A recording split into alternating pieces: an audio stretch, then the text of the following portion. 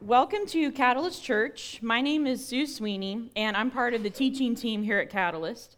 I want to begin this morning by welcoming those of you who are guests with us today. All that we ask of you while you're with us for this next hour is that you be open to hear from God. We believe God has brought all of us to be here today, and if we're open, God will speak to us. So, I spent about 8 years teaching high school in the DFW area. 1 year, I was teaching 9th grade world geography, and I had a student named Michael. Michael wasn't really into school, to say the least. By the time he first crossed the threshold of my classroom, it was already his second attempt at world geography. All of his older brothers who had come through our school had already dropped out before the end of their senior year, and Michael seemed determined to follow in his brother's footsteps. He showed up in class barely enough to keep himself out of truancy court. When he did show up to class, he sat languidly in his desk with his arms and legs hanging out to all sides, and he refused to do any work. When I protested, he pretended to work for a while and then would lay his head on his desk and fall asleep. So I told him sternly that I would not tolerate this behavior. I reviewed the rules, I went over the requirements, and explained the consequences for not doing what I asked. There would be phone calls home, detentions, referrals to the principal's office, etc., all this potentially resulting in failing world geography for a second time. And Michael couldn't care less. None of these threats were the least bit meaningful to him. So I changed tactics and tried to explain to him why he was missing out on a great opportunity. He would always look at me blankly while I spoke, and when I finished, he would return to napping at his desk. Eventually, I gave up. As long as I left him alone, he was happy to keep to himself and snooze the class period away. And since he really wasn't bothering anyone, I just let him sleep.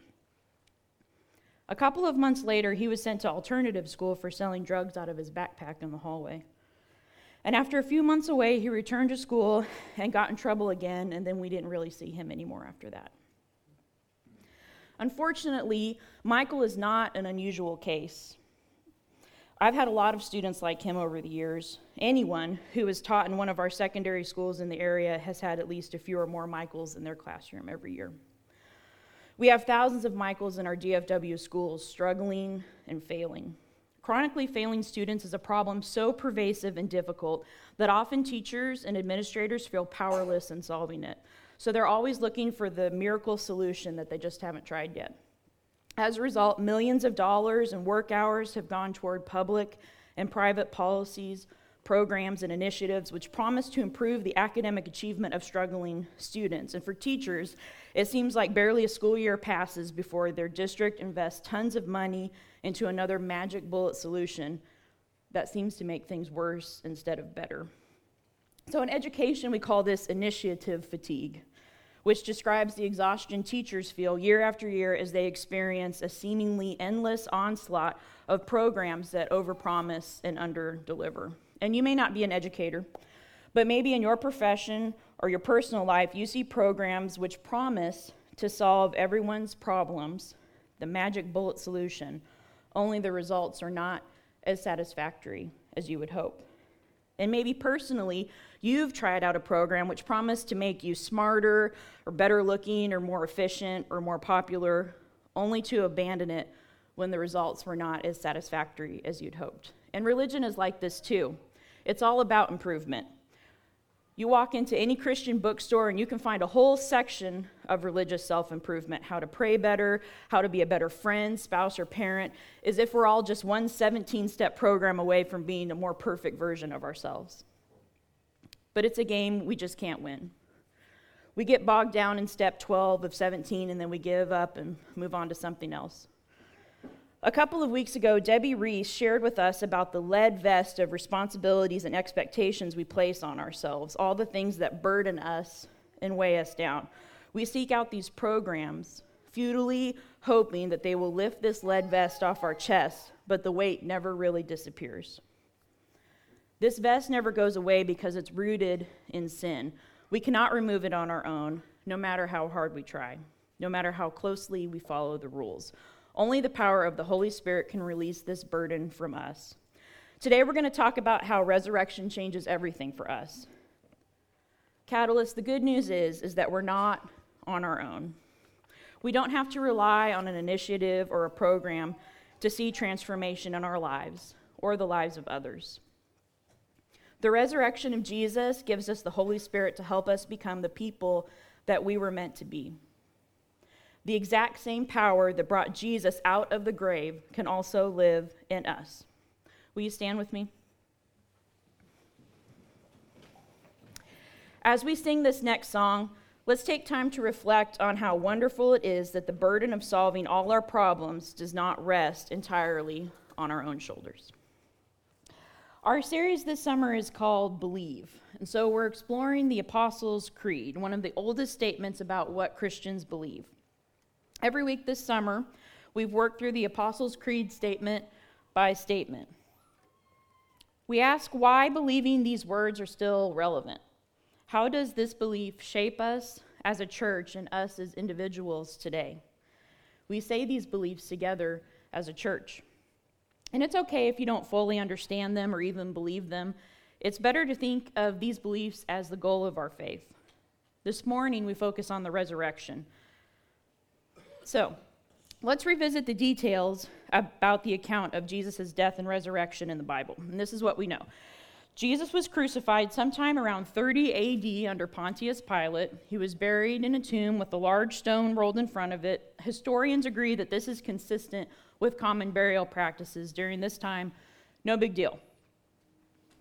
Then, the first century Christians made a pretty awesome claim that 36 hours later, on a Sunday morning, some women who were followers of Jesus went to check on the tomb and saw that the big stone out front was rolled away and the tomb was empty.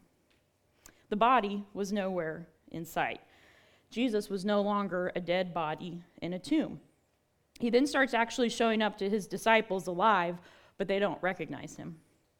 When we recite the Apostles' Creed, we say, "The third day he rose again from the dead. He ascended to heaven and is seated at the right hand of God, the Father Almighty." So what a thing to say, right? I mean, Jesus died and went full zombie on everyone and then came back to life.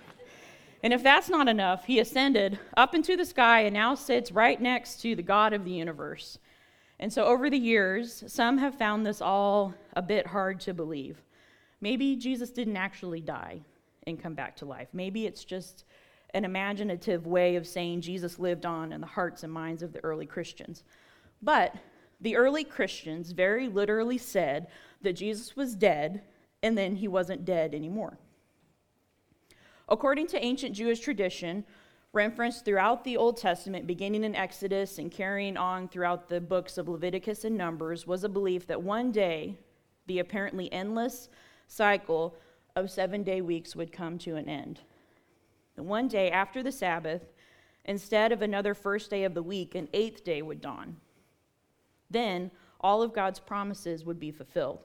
The kingdom of God would come and prevail over the whole earth. Christians believed, and still believe, even though we often forget it, that this new day dawned with the resurrection of Jesus. And several New Testament writers refer to Jesus as the second Adam. Where the first Adam was introduced sin and death into the world in the beginning, Jesus, the second Adam, brings forgiveness and life in the resurrection. Today, we believe that God's promises were fulfilled with the death and resurrection of Jesus. We believe that God's kingdom of peace and justice and love has come into our world. But we also acknowledge that we live in a world that is still full of violence, injustice, and hatred. So God's kingdom is already here, and at the same time, not quite here in its fullness yet. And the early Christians understood this. They proclaimed that Jesus was Lord, but they also had to recognize the emperor of Rome as kind of a Lord too, in a limited way. And they said that God is their father, but they also lived within their earthly families as well. Right now, the first world of Adam is still here, and tomorrow is just a regular Monday. But tomorrow is also a new world, the world that began on Resurrection Sunday, the 8th day, the world of the new Adam. So for Jesus followers, for 8th day people, Tomorrow is a day of new creation too. So, we have a choice to be two different kinds of people. We can live like the second Adam, Jesus, or we can live like the first Adam in the Garden of Eden. We can be a person driven and controlled by our basic human natures, driven by the desires of our fleshly bodies. We can try to solve all the problems on our own and live our lives in endless 7-day cycles, ultimately not really getting anywhere. The way of the first Adam means that we wear that lead vest of sin, and it only leads us toward resentment and then eventually injustice, hatred, and violence. Or we can be a person driven by the power of God's creation. We can change from the inside out. But we find ourselves trying to change from the outside in. We create rules and regulations on ourselves and others. We impose programs and initiatives and plans, and all we do is just add layers to the lead vest. So what is the way to become a person of God's creation? How might we live our lives in the miraculous resurrection of Jesus? How can we live like tomorrow is the 8th day of a new creation instead of just a Monday? Please turn in your Bible to the book of Romans, chapter 8. We're going to look at verses 1 through 3 and 11 through 17. If you picked up one of your Bibles off the back table back there, it's on page 679. Romans is a letter written by the Apostle Paul to the Church of Rome, which is the capital of the empire. The church in Rome was ethnically divided between Jews, God's chosen people, and Gentiles, which was everyone else. Paul spends the first 4 chapters of the book demonstrating that it doesn't matter if you're a Jew or a Gentile. Everyone is in the same boat. We're all sinners. We're all children of the first Adam. In chapters 5 through 7, Paul demonstrates the difference between the first Adam and Jesus, the second Adam. He shows us how Jesus' faithfulness overcomes the unfaithfulness of the first Adam. He observes that if we live like Adam, then we are governed by the flesh. We are limited to solving big problems with only what we can muster within ourselves apart from God. We try to make changes from the outside in, but Paul presents an alternative. In Jesus, the second Adam, we can be transformed from the inside out. Because Jesus was raised from the dead, we can live as 8th-day people. Paul describes what a people of the resurrection look like. We read along with me.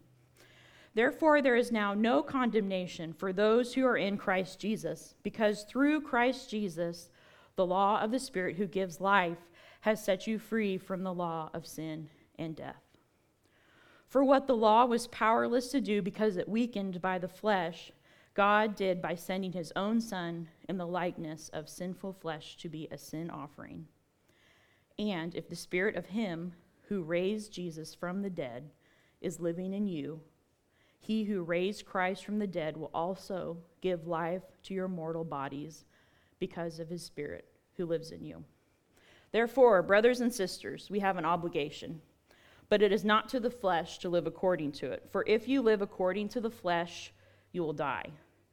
But if by the Spirit you put to death the misdeeds of the body, you will live. For those who are led by the Spirit of God are the children of God. The Spirit you received does not make you slaves, so that you live in fear again. Rather, the Spirit you received brought about your adoption to sonship. And by him we cry, Abba, Father. The Spirit himself testifies with our spirit that we are God's children. Now, if we are children, then we are heirs, heirs of God and co-heirs with Christ, if indeed we share in his sufferings in order that we may also share in his glory. Paul tells us that we are not in the flesh, but we are in the Spirit. When the Spirit is within us, we live out God's promises to the world. We live transformed lives where we are able to work together to tackle the big problems. With the acceptance of the Holy Spirit, we usher in God's peace and justice and love to a broken world of people who desperately, desperately need it. It's not up to us. There is no exhaustion or burnout because we're not doing all the work. When we allow the Holy Spirit to transform us from the inside out, there are no lead vests to wear. The Holy Spirit sets us free. The Jewish people of the Old Testament had the law given to them by Moses, and the law matters, but it's not enough to help make us into the image of God.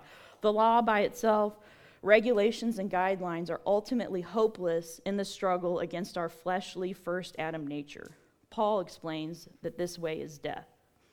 Instead, Catalyst, we are called to a life of peace and flourishing through the Holy Spirit. And what is this Spirit? This Spirit is the exact same miraculous power that brought Jesus back from the dead to fulfill the promises of God. Through living our lives in the Spirit instead of the flesh, we have resurrection power to fulfill God's promises here on earth, in this world, every day, not just on Sunday, but on Monday too. We become eighth-day people. Just like JR talked about last week, despite our differences, we're all united in the Spirit, headed in the same direction. We don't need programs and initiatives to transform us. It is the work of the Holy Spirit. All we have to do is accept the power of this Spirit into our lives. So how do we accept the Holy Spirit and allow this transformation to take place? What's the first step? The transformative power of the resurrection often comes when we take this time to sit back, watch, and wait. Let me give you an example. One of the junior highs I work with has a lot of students who struggle with behavior and academic problems. The students at this school are often at the bottom when it comes to state standardized test scores. The school population is highly mobile and impoverished. The students are often argumentative and combative with adults. This year, after the school year had already started, this junior high school hired a new instructional coach. She, like all our instructional coaches, dedicated her time and effort to helping teachers improve instruction and working directly with the students who are struggling and need academic support. What was a little bit different about this coach was that she was determined to take on the most difficult students in the school right from the start. These were students who were struggling academically and were constantly disrupting class with their bad behavior. These were students whom no teacher could seem to tolerate. Instead of walking straight up to these students and going over the rules and regulations and revisiting the consequences for their bad behavior, instead of imposing a plan or initiative on them, she tried a different method. She sat back for a while and watched these students every day while they ate lunch in the cafeteria. She saw the students they sat and ate with. She saw who their friends were and how they interacted with others. She took time to notice them. She took time to see who they really were, beyond their academic and behavior struggles. She took time to pay attention to what was important to them. And then she made her move. She started with the friends. She started getting to know them and inviting them to her tutoring sessions. And when they came the first time, she made it seem like her tutoring sessions were about the most fun they could ever have at school. Then, when they came again, they got down to work. And once she won all the friends over, once she had developed those positive relationships, the most difficult students started to realize they wanted to be a part of her tutoring sessions as well. And the principals were blown away by the progress she made with these students. These were kids that no one else had seemed to be able to reach. And at the end of the year, the state test results came back, and I would love to say that all these students just blew the test out of the water, but they didn't. However, there was some improvement. And some really difficult students had a more productive year than they'd had in a very long time. And they finally felt like they had someone at school who really cared about them and liked them for who they were. Maybe what this instructional coach did was just a drop in the bucket. She helped about a dozen or so students do a little better than they would have otherwise. And maybe it doesn't matter much in the larger scheme of things. Thousands of students across Texas, millions across the United States are still struggling in school. It may not have mattered much when the state test scores came back, but it mattered to those kids. What if, like this instructional coach, instead of rushing in with our own solutions to problems, instead of pointing others again to the rules, the guidelines, and regulations, we took time to sit back, wait, and notice? What if we took the time to allow the Holy Spirit to help us see in someone what we didn't see before? What if we made space in our lives for relationships to develop first? Doing this would allow the Holy Spirit to transform us from the inside out instead of trying to change ourselves from the outside in. What if instead of being taskmasters and the implementers of 17-step plans and pretending that living by the letter of God's law is enough, we instead took time to sit back, wait, and notice the gentle nudging of the Holy Spirit? What if we truly believed that Jesus suffered greatly in a world of violence, injustice, and hatred through his brutal crucifixion, and after 3 days rose from the dead with the transformative power of the Holy Spirit and triumphed over it all in peace and justice and love?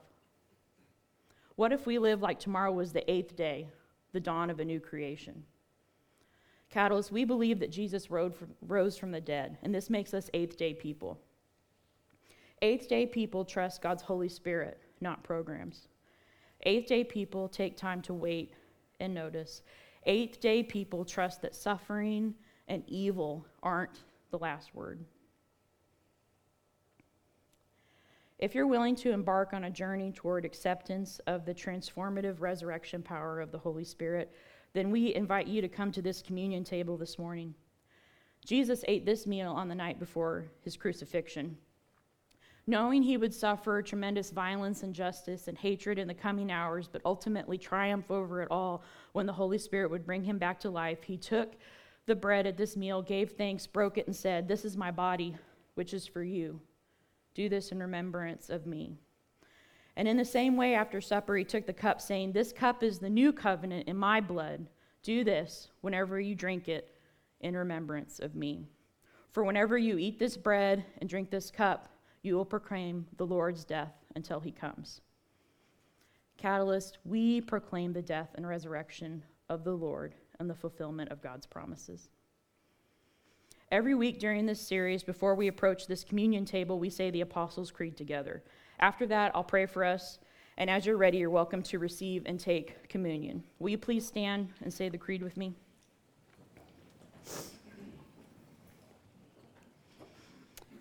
We'll say it together. I believe in God, the Father Almighty, creator of heaven and earth. I believe in Jesus Christ, his only Son, our Lord, who was conceived by the Holy Spirit and born of the Virgin Mary. He suffered under Pontius Pilate, was crucified, died, and was buried. He descended to hell. The 3rd day he rose again from the dead. He ascended to heaven and is seated at the right hand of God, Father Almighty. From there he will come to judge the living and the dead. I believe in the Holy Spirit, the Holy Catholic Church, the communion of saints, the forgiveness of sins, the resurrection of the body, and life everlasting. Amen. Let's pray. God, our Father Almighty and creator of heaven and earth, you have gathered us here today to receive this good news of the resurrection of your Son, Jesus. When you raised him from the dead by the power of your Holy Spirit, this was not just a historical event, but the beginning of a new creation, one you now invite us to join. We live in a world of false hopes, of endless self-improvement programs, and we are tired. We confess our skepticism that anything could actually be new. But you have shown us this morning that you offer not another program, but your very Spirit to bring resurrection in our lives. We approach your table this morning, following in the footsteps of your Son Jesus. We receive wafers and juice and pray that by your grace, they become a spiritual food for us, that they help us to wait and notice how your Spirit is at work. Lord, make us 8th day people. Make us your people. Bind us together as one body in the power of your Spirit. We pray and approach your table in the resurrected name of your Son, Jesus.